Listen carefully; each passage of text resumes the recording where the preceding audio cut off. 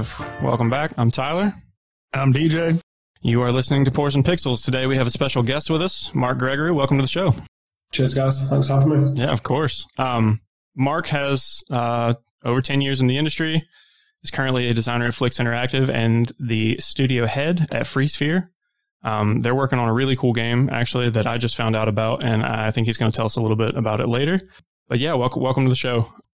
Let's talk through what we're drinking tonight, boys. So, Mark, as the guest, you get to go first. I'm on a Czech beer called Stroppen Ramen. I don't know how you pronounce it, but yeah. That's all right. I couldn't have done better. It's a Czech lager, yeah. I thought that was... It's very gassy, so if I burp, I apologize already. I think it was our last episode. Oh, go ahead, DJ. I said if you could pronounce it, then you haven't been drinking enough. Yeah. So yes, that's fair. Yeah. Our last episode, I was letting everyone know that my other drink outside of my whiskey I normally bring is sparkling water, and it's also fairly gassy. So you might not be alone there. But what is the name of that old sparkling water you would drink? And try to say it without sounding like a douchebag. Well, that was San Pellegrino. Exactly. Yeah. Tonight we're liquid deathing, but DJ, what are you drinking tonight, man? Tonight I am starting a little series of little variety packs that I've been buying. This one's for the next couple episodes is Stone Brewing. It's in San Diego. I've had their beers quite extensively. They're pretty good. Their restaurants in San Diego are actually superb. They're very good. But tonight I am drinking Fear Movie Lions. It's a hazy double IPA at 8.5%. And these are dangerous. These will knock you down because they are smooth. Yeah, I'm a big fan of Stone as well, and have recently had the FML, and I have to agree with you. I think it's fantastic and will take your knees away. So I don't understand the name of it, but I don't care. Yeah, I know. The Fear Movie and Lions. Okay, whatever. Your marketing guy needs some work, but the beer, the brewer did well. What are you drinking tonight? Tonight I am drinking the old Elijah Craig Toasted Barrel, which is a special release that they started doing last year, and it's been pretty tough to find. I got lucky enough to find a bottle right when it released a year ago, but then I hadn't seen it again in my area until probably a month or so ago. And at that time, my local ABC store here had a wall of it, and so I went ahead and bought one for my father-in-law and one for myself. And I'm going to crack that open today, boys. So cheers. Cheers. So let's jump into it. Mark, I hear that you are a bit of a horror game buff. Is that true? Contrary to belief, yeah. Yeah? I'd say so, yeah. Like every game I've pretty much worked on kind of like has some sort of horror vibe to it. So. Yeah. What makes Dead Space 2 better than Resident Evil 4? I knew this was coming. I knew I couldn't go out into it. I just think, personally, I think it's pacing's better. Don't get me wrong, Resident Evil 4 is still like... For me, it's not the best Resident Evil, but I understand why it took the action horror genre to a new level, but I just think Dead Space 2 perfected that, like, with its initial use of, like, the no-cut camera. It really blended like the cinematic action horror game. Really, I think it just does it. It's hard to describe. I just think it's better. I think it's a tighter design. Whereas I think with Resident Evil 4, you just get like this arsenal of weapons towards the end, don't you? Yeah. Whereas with Dead Space, you can still feel like it's still grounded in parts in like survival horror, you know. And yeah. Away to these other parts. It's very Uncharted in parts, isn't it, as well? So you can kind of see where it was going towards that more cinematic side of things. Yeah, I have to ask because I know DJ is wondering now. What is your favorite Resident Evil game? Like, I have bought Resident Evil Remake, the classic, I literally bought it on the Switch the other day. So I think I own it across every platform. It's still like a chef kiss. You've got like a Metroidvania type level design that it has, and the tension in the mansion. And plus, like, I'm like 37 now, so 12-year-old Mark is just like that headspace constantly. Had such an influence on me growing up. Like, it just influenced. That's what turned me on to like the horror genre. Like once I got into like Resident Evil, then like Aliens came for me and stuff like that. And it just really started to open doors to me into like the darker side of fiction. Yeah. Our last episode, the answer to that question was Resident Evil 3. Okay. With a nemesis chasing you around, and I've never played it. I think I might have like a long time ago, but because 4 I always considered the best of the best for Resident Evil games, at least. 5 was okay, 6 was horrible, and then 7 was kind of like a rebirth. But it's just a weird series because they go in so many. I love the pacing in 7. I love the pacing in 7, especially that initial part when you're in the house at the very start. Like once you leave the house, it falls apart. But that initial section in the house, like, there's so much goodness there, Oh, it scares the shit out of you. And the 2 remake as well, with Mr. X just following you everywhere. Like just the amount of tension that brings with him just marching around everywhere for you. You can hear him marching around, looking for you above you or below you, and it's just. And then you run into a liquor, and he's chasing you, and it's just these systems meet systems, and it's a shame that they don't interact and fight each other, and to be some really nice emerging gameplay scenarios they could have there. But I understand, like, budget's a real thing, isn't it? But, yeah. I played 7. When that happens, it's like, it's so good. It's just so stressful, like sweaty palm syndrome in your hand, isn't it? When in those moments. I was going to say, so I'm not the biggest horror buff, like movies, games. It's just not my thing. Like they scare me, and I don't know why, because I know it's fake, right? But it gives me that panicky fear, and I don't like it. But I played 7 up to the part where you go out of the house, and it was scary enough during the house, like, scene, scenario, whatever you want to call it, that I was like, I'm good. I don't need that stress in my life. That bit at the start where Jack's stalking you, and then the Marguerite fight in the greenhouse. That's superb. That was it's horrifying. That's what it is. Yeah. So this next question is really close to my heart. Hypothetically, you start a new Bloodborne run today. What is your trick weapon of choice? You only get one. I think I'm still going with the old faithful, the saw cleaver. Okay. I'm still running. I think I'm still running that. Respectable. Yeah. It's dynamic enough that it allows me to get in close and gives me range when I need it. Mm-hmm. So it's like a Swiss Army knife. It kind of does a bit of everything, doesn't it? So yeah, I would agree with that. I think I was trying to think through that question earlier for myself because I'm a huge Bloodborne fan. It's probably my favorite game ever. Like comics and the art book, and I've got like a whole comic series behind me. Yeah, we see that. You can't see behind me, in front of me here, but I've got like digital art of Bloodborne and everything. It's a massive influence on me. That atmosphere they created is second to none. Yeah. It's incredible. But I think Saul Spear is my pick. I like the pokiness of that one, but I know exactly what you mean. The cleaver and the spear both, I feel like you just can't go wrong. You found in the sewer. Yeah. Where you drop down and you have to do a bit of platforming. Yep. I can't get away from skill builds in that game, so I always end up going Pimp Cane to start, and then cut the Saul Spear down, and that's my love. So the crazy thing is, I just started playing Bloodborne with Tyler the other day. So like I'm new to the game, and I love it so far. I think it's better than Dark Souls 3, honestly, but. We're going through levels with him, and he like instantly was like, "Oh, right around here is this item, and around here is this item," and you just did the same thing. I thought he was just crazy for knowing all that shit. Apparently, I'm just dumb, but it's like video is a real thing. Like, yes, the amount of videos I've consumed of that man's. Shout out to the Lord Daddy. That's the Lord Daddy. Yeah, my man makes amazing content. So, cool. Well, yeah, that was fun. So the next bit, I think we're going to jump more into some actual discussion, and part of the reason that we wanted to have you on is to kind of talk around, designing games. And I know that modding has had a big influence on you. Can you just speak generally to the importance of modding games, and then like how does that impact you as a designer?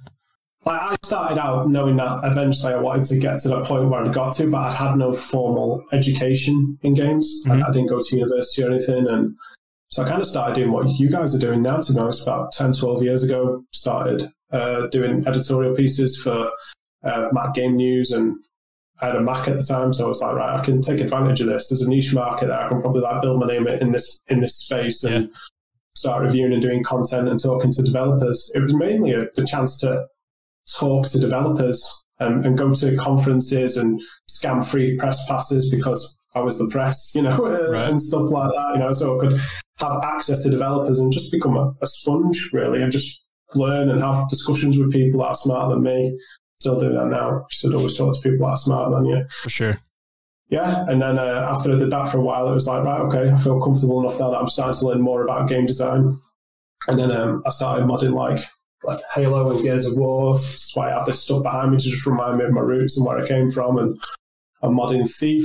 I think as somebody who's interested in level design and game design in general, having those modular tool sets that you can just put your own twist on things and kind of like just have tools available, because I say this when I go into colleges and unis and talk to students, it's like, for designers, like you just want tools out of the box. Like with a lot of colleges and unis, they seem to want to force you to like make your own. Whereas you get into like a big company like I'm working at now, you have people that are 10 times better at that shit than you. And you can you tell them what you want in a way, and then they make that tool for you in the way that you want it, and they make it modular so you can kind of like morph it to the way that you want it to work.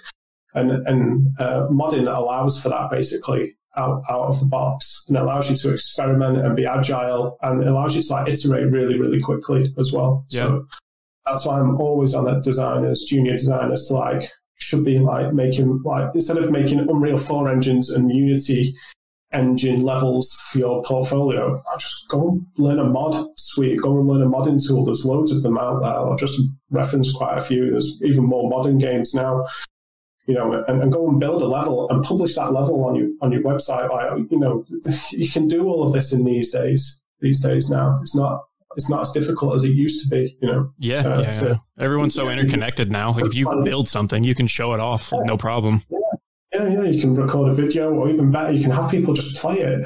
Like, especially for Mod Suite, as a modding tool, you just upload your level and you're done, And then people can understand who you are, what your design philosophies are, and you can talk people through it when you go to an interview, and it just makes you seem like a more like employable candidate, Yeah, no, that makes a lot of sense. I think DJ, something actually that just jumped out at me as he was talking about that is some of the mods that we played lately, like level wise for Ready or Not, have been pretty impressive. And like, I mean, you don't always think about the fact that someone had to sit down and build that. But it really is, it's super interesting to see like what people can do. And it made me wonder, is there a game that you played when you were younger that you feel like had, or has, like a really great set of modding tools? Yeah, probably the Hammer Engine stuff with Half-Life 2. It's so agile, like as a suite of content. You can do everything with it. If you want to make like a puzzle game, you can do the whole Portal stuff, or if you want to make a shooter, you can make Half-Life, or there's Left 4 Dead content in there. It does so many different types of things, and it's so agile in the way that it works. The Hammer Suite is excellent, and it still holds up as well on a visual level. Yeah. But I'm always telling designers, don't worry about the visuals. That's what artists are for. Like, you guys should be focusing on like the moment-to-moment gameplay and how does this space feel to play in and explore. Is it an interesting space to explore? It's all about like game feel, really. Yeah, no, I would agree with that. I think I might have just jumped a question ahead, but so in my mind, I think that adding mods to games, as someone who's not building mods, but like, there's been some games that I've played where like I feel like the experience has been really good, but like when you go back for, playthrough number 2 and you're like, all right, I'm going to mod this thing until it's, what I want it to be. Like I've had a couple of games that's been pretty transformative for. And I would say, like for me, Fallout 4 was a game that I actually didn't enjoy that much vanilla. Like it just wasn't, I didn't vibe with it, but I went back and modded it in. I put in a bunch of like this. So being, prior U.S. military, like having military style weapons, I thought was interesting. And even though like some of the fun in Fallout is shooting like, the built together like scrap wood ball bearing guns and stuff like that. Like at some point, like I wanted to like, hey, give me an M4 or something. That would be fun. Let me bolt onto it. And that sort of thing, I felt like really was cool. something that's even more recent, that's a huge improvement, even though the game is amazing, is we've been playing Valheim a fair bit. I don't know if you've played that at all, but there's a mod. But the guys at work are always on about it. Yeah, it's incredible. Incredible. But we found a mod called Valheim Plus, and it's literally just like quality of life stuff. It doesn't do anything crazy, but it allows you to kind of play with the parameters of the server, and changes the way that you can do loot, and you can make your inventory bigger and things like that, right? But it's just such a... It's been such a like, I don't want to play Valheim without that now. So I'm hoping that, one day the team find out about that mod and they're like, hey, we should just incorporate some of this, because this is just quality of life stuff. It looks awesome. But like, are there any games that you've played where you feel like there was a mod, or like a game that, once modded was like, wow, this is amazing, like, that jumps out in your mind? Well, it's probably Skyrim, to be honest. Just all the modding packs when they first started becoming available when Valve did the update for that. Valve published the update to allow them to mod, but start adding like the HD texture pack and all of these other updated flower textures and stuff like that. And you can just create stuff that's like beautiful if you want to. Mm-hmm. Yeah, so I'd probably say that really like transformed how the game looked on a visual level. It's great with modding. You can go two ways. You can like tweak with the visuals, or you can like make your own content. There's like two sides of it, isn't there? It's I'm really big on that, and I think a lot more games should probably, if they've got capacity to do it, allow people to do that more. Especially on console as well. Yeah, I agree with that. Snapmap was like unbelievable, like so quick to just throw a level together in Doom 2016, mm-hmm. Like snap map. It's great. I think Far Cry 4 or 5's got a great console modding editor as well, where you can throw content together really quickly as well. One of those games, someone built GoldenEye from the Nintendo 64 in. Do you guys remember seeing that? It was some ridiculously huge mod. I think it might have been Far Cry 5. But they did the whole, like, one of the, I don't think it was the whole game, but I think that was that the first or the second level where you go through and you're on the dam? You have to jump off the thing. I don't know. But someone built that in Far Cry. It looked incredible.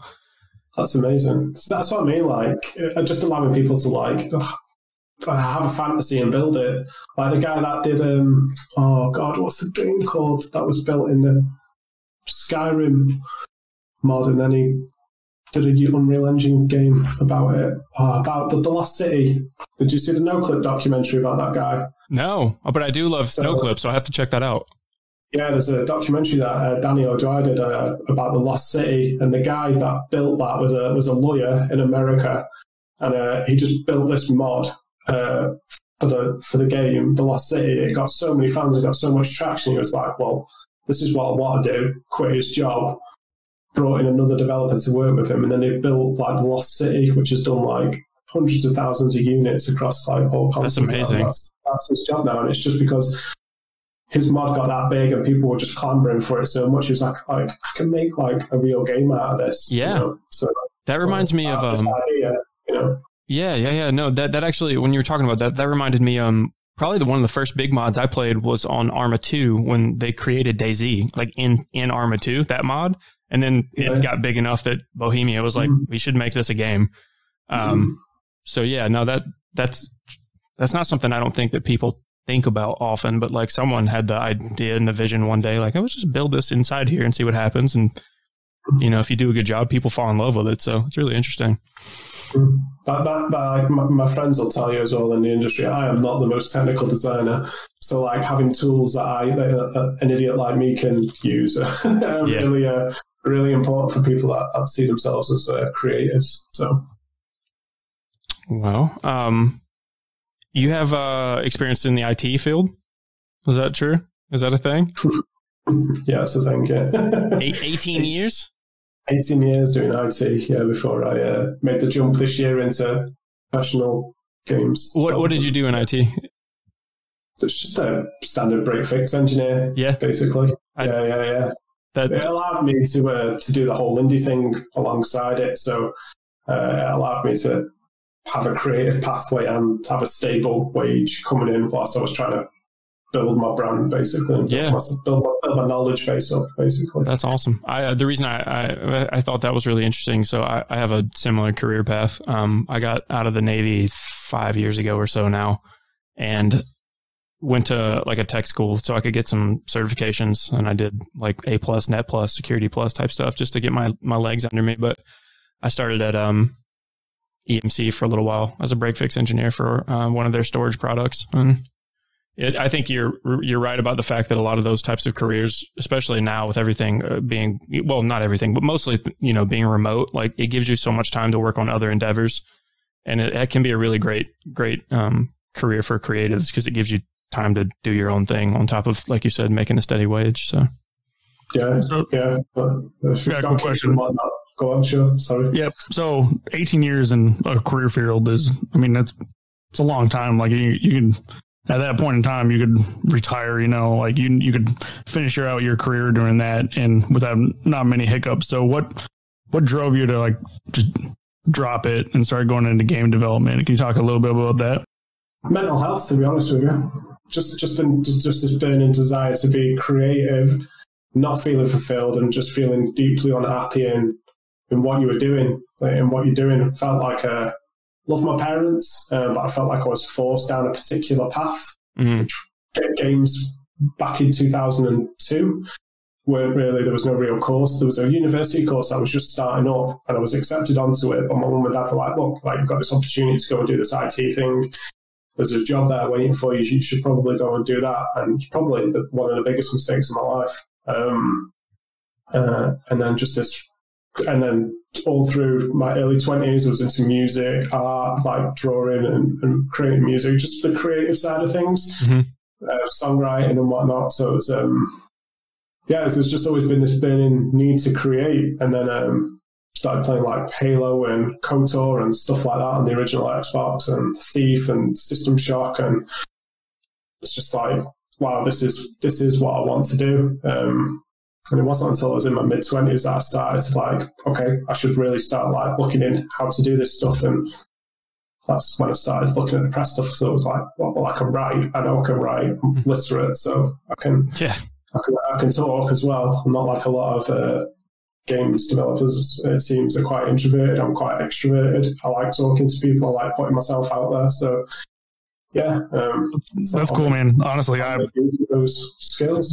I don't think I'd have the stones to do something like that. I feel like 18 years into something, I'd be like, yeah, I might as well finish it out. But like for anyone else who like almost in that similar situation, do you have any advice to them?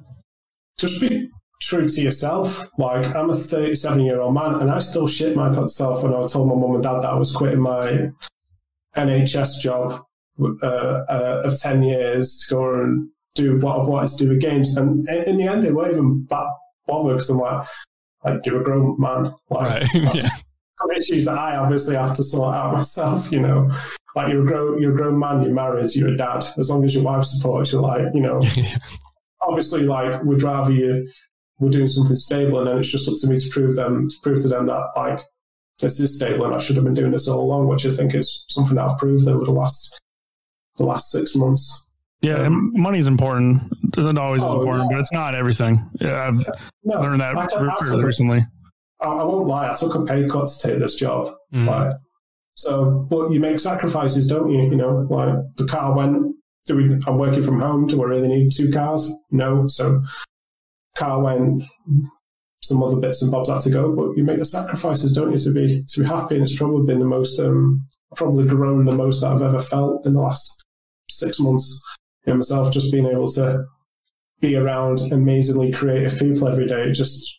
I feel like I'm just a different person at home now than what I was. Yeah. Kids changes everything. That's what happened to me when I had kids. I was like, man, money's not like where it's at. Like, I'd rather be home with my kids, because you can't get that time back. You can make money whenever, but that time with your kids, you can't get that back. It was, to me as well, it was about like my daughter Erin seeing that her dad's happy. Yep. Like not miserable, coming home, and like I close that door and I'm like, I'm happy because I'm fulfilled in what I'm doing. It's tiring some nights, don't get me wrong, because it's working on a big project at times. It has its moments, but everybody there's super supportive. So it's nice to just be able to close the door and just be, right, dad time now, and dad's happy. Dad's not stressed out and frustrated because life isn't the way that he wants it to be. Like, it's important to me to see my daughter, for my daughter to see that going to work is a good thing, and it's something that you should be doing, something that makes you happy, rather than doing something to make ends meet, and doing something purely just for the almighty pound or dollar, Yeah. So no, it's hard. People don't talk about it, but like in your first, year or 2 years of fatherhood, like you get so irritated just because everything bottles up, and it's so difficult to like mask that from your kids, because your kids vibe off your energy. So if they see you all mad, they're gonna act the same way. So it's like it's really hard to just swallow that shit, especially as a man. Like, you just swallow that and just kind of like, all right, I gotta act happy and like play with Legos. I don't do that anymore. Like, I take myself out of that situation now. Like, I refuse to swallow shit anymore. It made me so unwell a couple of years ago. Like, talk about mental health.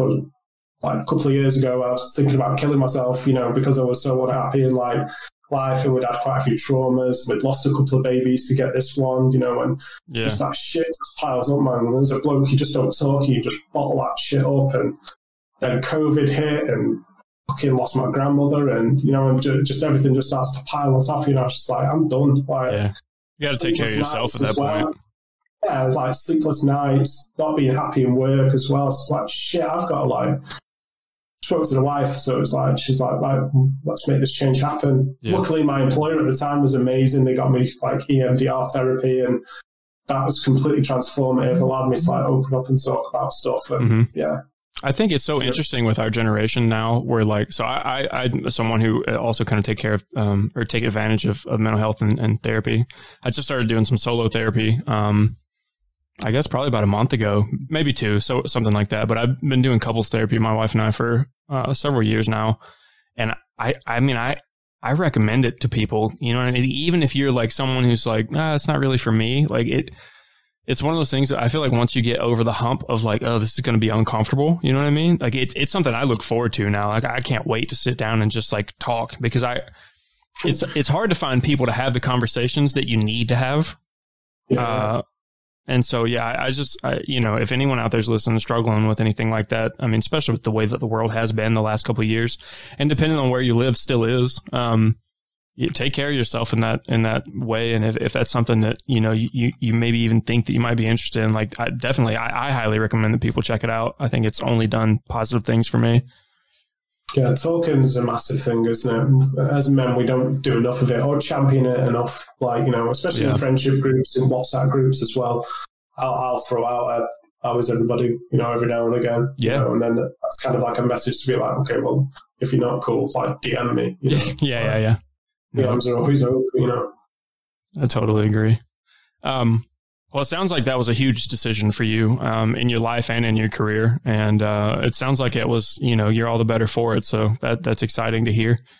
We wanted to ask you a little bit about, what do you feel like are the pros and cons of some of the AAA work that you've done versus some of the indie work that you've done? Like, how do you view those, those two separate schools of thought when it comes to game development? Yeah. So obviously on the AAA side of things, you're working with amazing, like the best of the best, especially on like CFE is the project that I'm working on at the moment. Like, you're working with probably some of the best developers in the world, like on a big IP. There's like, it's honestly the best thing in the world, honestly, to know that like you're working on something as big as that. I can't, and then working with the people that you get to work with as well. And then just the ability to just be able to talk ideas through with people who are more experienced and, and who've got better ways of working and better methodologies and better production practices than what I've been used to previously. So, like I said, like when I first started out in the press, I just wanted to be a sponge. I've gone into this now, like with that same attitude of like, I'm going to be a fucking sponge for like the next however long it takes to get me to where eventually I want to be, So I've just gone in there and just like taken the production methodologies that I've learned from working on this project and brought them onto like my own stuff with my team at FreeSphere with what we're working on. And it's like week on week, you can see the difference that it's making in terms of just better working practices, basically. Yeah. Better ways of working in the engine as well. Like the tips and tricks that you learn working with those people and the tools that they allow you to, that you have access to, you can like start to look at, okay, well, how do we build that in our own engine? You know, so. As a designer, do you feel like you spend a lot of time playing the game as well, or no? Probably not as much as I should, admittedly, but sure. I'm always playing. I'm not always playing something, to be honest with you. But my evening, I usually finish work about 4:30. I go downstairs, I'll be dad until 7 o'clock, and then from 7 till 10, I'm working on my own stuff, and so I get very little time to like. Yeah, that makes sense. To actually like play stuff. I'm always back in the editor, or I'm back in a production spreadsheet, or on Trello or something. Or oh my god, Trello! I thought we were the only team using that. No, Trello's amazing. No, I know. So the job I'm at now is the first time I had ever seen Trello, and I work with people who like they love Trello. They use it for their personal lives, grocery lists, and all sorts of stuff. And I'm just like, it's not for me. That's fair. But maybe we should use it for the podcast. You know, make sure we're all on the same page at the same time. No, it really is amazing for workflow. We can actually look at that later if you want.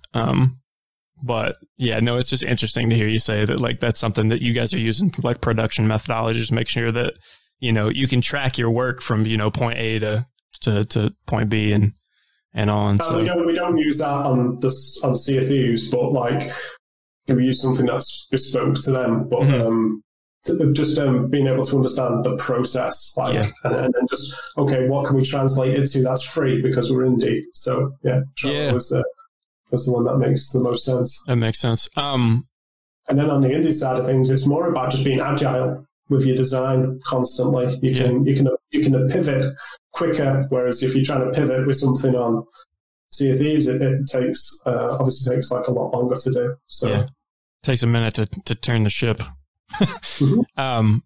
So Sea of Thieves is a game actually that I had not played very much of, and DJ was a big fan of. And then he was like, dude, you got to try this. And I tried it, and it is it's just such a fun game. Like it's hard sometimes to find, at least in my sphere of interest, games that are like relaxing. Like I legit will sit down to relax with like a Soulsborne game. That's as relaxing as I get. Which I think, you know, maybe there's a lot more people doing these days, but that's rage inducing for a lot of folks.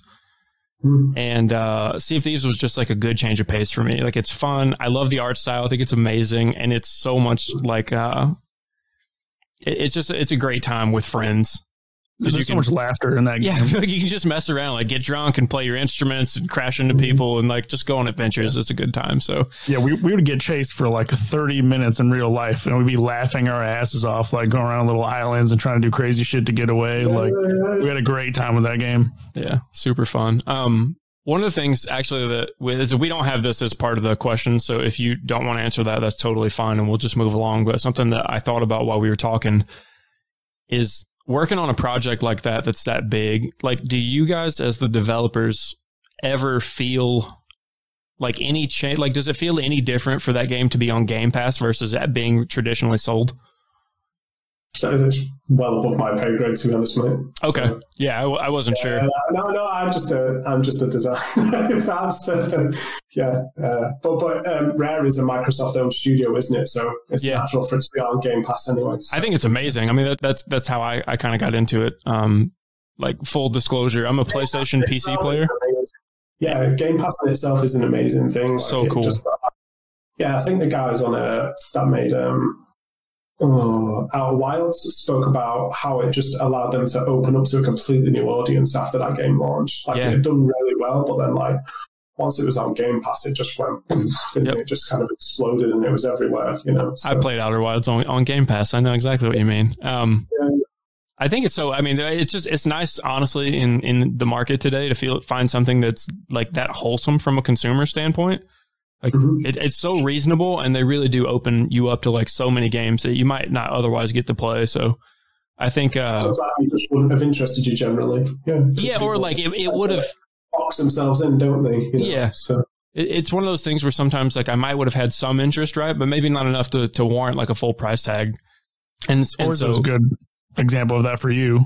Oh my God. Yeah. That changed the way I looked at gaming to some degree. Like I had never played, or not really, I hadn't played racing games, since I was really young. Like I played Midnight Club and, Need for Speed Underground and stuff like that, but I had gotten out of it for so long and I wouldn't have bought them, but I picked up Forza, on Game Pass and fell in love with like the simulation of it, like trying to, really break in lap times on certain circuits and that sort of thing. And, I don't know if you can see back here behind me. I know that the folks listening can't, but I've got a full like sim racing setup. Like it's, budget, but it's a blast to sit down and, I've got Gran Turismo 7 up there on the PS5 and I'll sit up there and just crush laps now. Like it's not something I would have done had I ever, if I hadn't ever played Forza, and I wouldn't have played Forza had it not been on Game Pass. So it is really interesting how like making games that accessible to people, it changes the way that people view certain types of games. So yeah, it's important to like broaden your spectrum on the games you play, because like you were never a racing game guy. I was, and before that, I was never a Soulsborne game guy, and now I am. Yeah, you're welcome. Yeah, right. Yeah, and the amount of stress you as a person have caused me just because of getting me into Dark Souls games. I know. Is immense. You never had more fun though than the Dark Souls 3, like right outside of Pontiff, the little fight clubs, like hours worth of fight clubs. Like you've never had more fun. But yeah, It's like the first fight with like the cleric beast was one of my first ever Dark Souls, like Soulsborne's experiences. And it killed me and killed me and killed me. And then like the adrenaline and the euphoria that I felt like when you beat that. Nothing like it. Like, there's nothing that's come close to it, apart from maybe like the first Xeno encounter in like Alien Isolation, but that's like a completely different like spectrum. This was like pure euphoria versus like pure terror. It's so funny you bring up Alien Isolation. I was gonna bring it up because I love that game. That game scared the shit out of me every time I played it. But like I've learned that not many people have played that game. Tyler, I don't think you've played it. I remember you talking about it on deployment and being like, that was horrifying and it's amazing, but I haven't played it. Dude, that game, like the little beeper they get, the motion detector, you're just like walking around doing the missions and it's like beep, beep, beep. And like your heart in like your actual chest will start pounding and you're like, I need to find a fucking table to crawl under or a closet. Like that game is intense and it has no reason to be. And it learns what you're doing as well. So if you keep doing that same technique, the learning algorithm of the AI will figure out that like, oh, this player always goes into this sort of like location, so it starts looking. I did not know that. Dude, another crazy thing about the game is I had it on the 360 with the Kinect. The AI will listen to you. So like when I was like in a closet and like sitting on my couch, like, oh shit.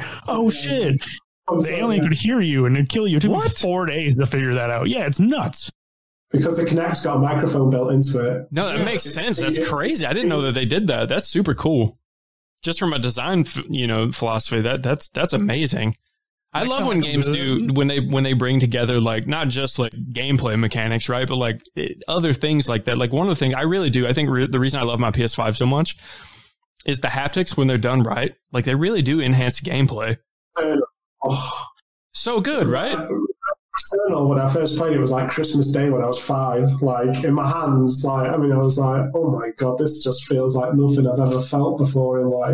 In terms of like feedback, it's amazing. So I haven't played Returnal, but on Gran Turismo 7, like I love like the feeling of like brakes and throttle, and I can tell like when I'm hitting the curbs versus when I'm on tarmac. Like it really does change the way that like, I mean, you can feel when tires break loose, right? And like, oh, I'm going into a wall. Like, here we go. You know what I mean? So I think, I mean, when people talk about, I mean, we're going to do an episode at some point, I think, on like console wars, just to, talk about the differences. Cause I think we've kind of been all over the spectrum throughout our, time as gamers. But I think one of the huge leg ups that PS5 has right now is that haptic feedback. Like it feels so good in your hands.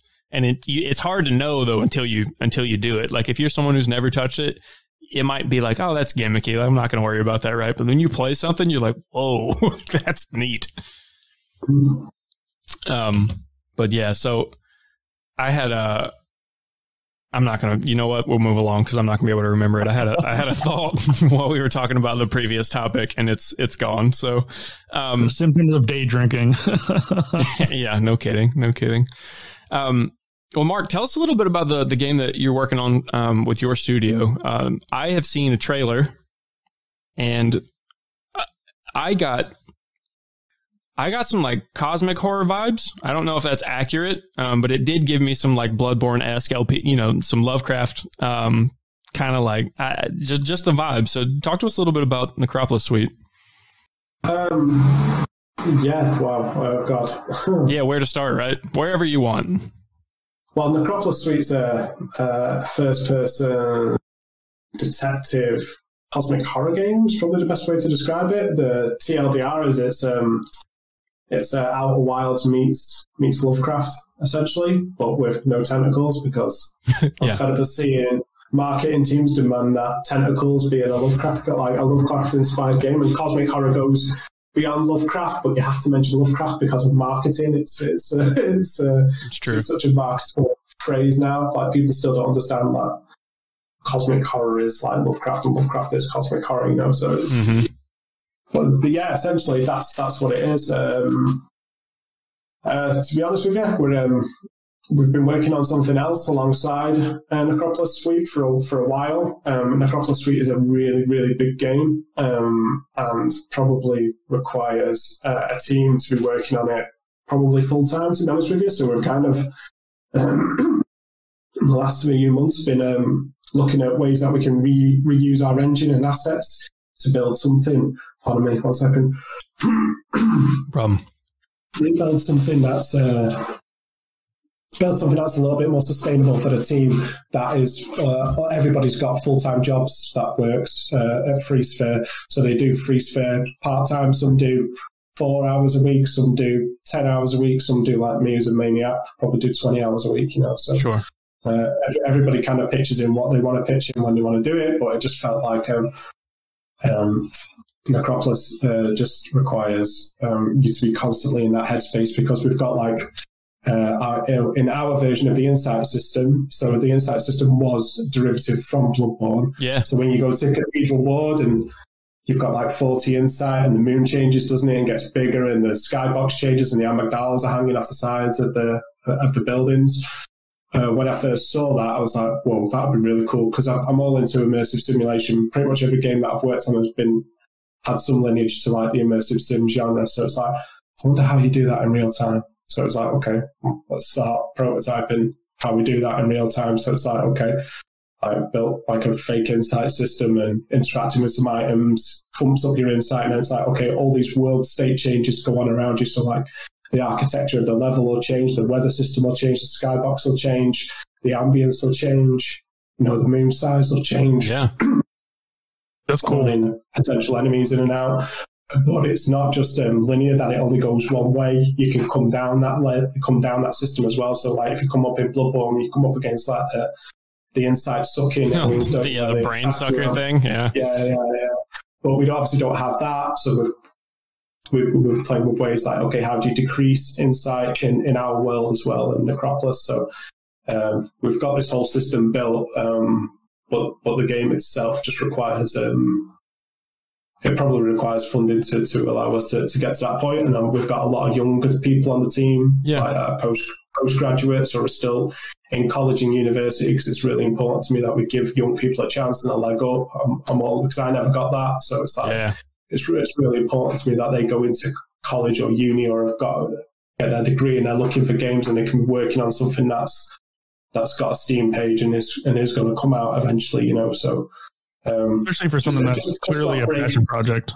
Yeah, just not breaking them, in terms of like, okay, like I need this and this and this. It's a really big project. So it's like, okay, what can we make that's sustainable, really? So it's like, let's take those existing assets and then let's look to build something that's sustainable in a shorter amount of time, and let's get some experience into the younger members of the team and whatnot. Yeah, that's cool. I really want to build my studio around this team. I want to look after this team. I want to do right by this team, So and that's good, because in today's age and like gaming, it's few and far between a game will come out that you can like tell has passion was made into it. Like it was made because they actually enjoyed making the game, vice the end result, which is the money. And having that kind of impact on young people, I think it will enhance the gaming industry as a whole, because those people will go out afterwards and go and put their passion that they got into other games that eventually, 10, 20 years down the road will play. Yeah. I had a couple of thoughts as you were thinking or talking as well is number one, I mean, I love the idea of giving, folks a shot that you didn't have, right? Like, I think that's amazing. And it's such a really like just a commendable way to view, the development process, and then also giving people a shot at having like a real, career and learning that sort of things. I think that's so cool. The second thing that I wanted to say is the Bloodborne Insight system, I think, is to date one of the cooler, like, little touches that if you're not paying attention, you really won't even notice it until someone points it out, right? But once you realize that like, that's such an immersive detail once you see it, and you're like, oh my God. Like I was telling DJ the other day, I was like, hey, where you go and pick up and you get the top hat and like the crazy outfit? Like if you stand there for too long, you're going to die. And he was like, no, I missed that part. Well, I was like, there's that blue sphere that kind of floats down. And originally when you first play it too, you're like, what in the heck is that? But like, if you come back there later with the insight, now it's like, oh, like I can see what was doing that. And it's it's just interesting to see the transformative nature of like when that game starts, it's like a Van Helsing is like, we're just going to go fight Beast. And then by the end of it, like you're fighting cosmic gods and you're like, what happened? How did we get from point A to point B? Right. So I think that you go beyond the veil, don't you? Yeah. That's a will as to what it is. That's a perfect way to bring that up. And you start out, like you said, like you start out with an axe or like a saw cleaver. And by the end of it, like you might have the moonlight sword, or like, if you played the DLC, that crazy amygdalin arm club that you could beat people with. It just really I mean, you go beyond the veil. It's a perfect way to say it. Yeah. So I think the fact that you guys kind of incorporated something similar to that into like a detective game too, I think would be so cool, because I mean, the whole point, right, is for you to perceive things. Like you've got to figure out, I don't know the story to the game, right? But as a detective, like your job is to perceive the details that others miss and to figure out, what's going on in a given, scenario. And so to think about how an insight system might play with that is so interesting as a consumer or a gamer.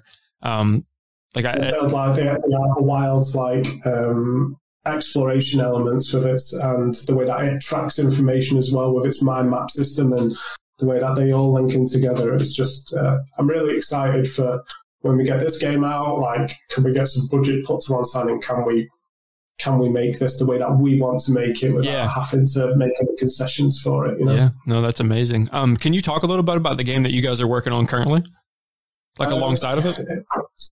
It's super early, but again, it's cosmic horror based and based in the early parts of the 19th century in Britain.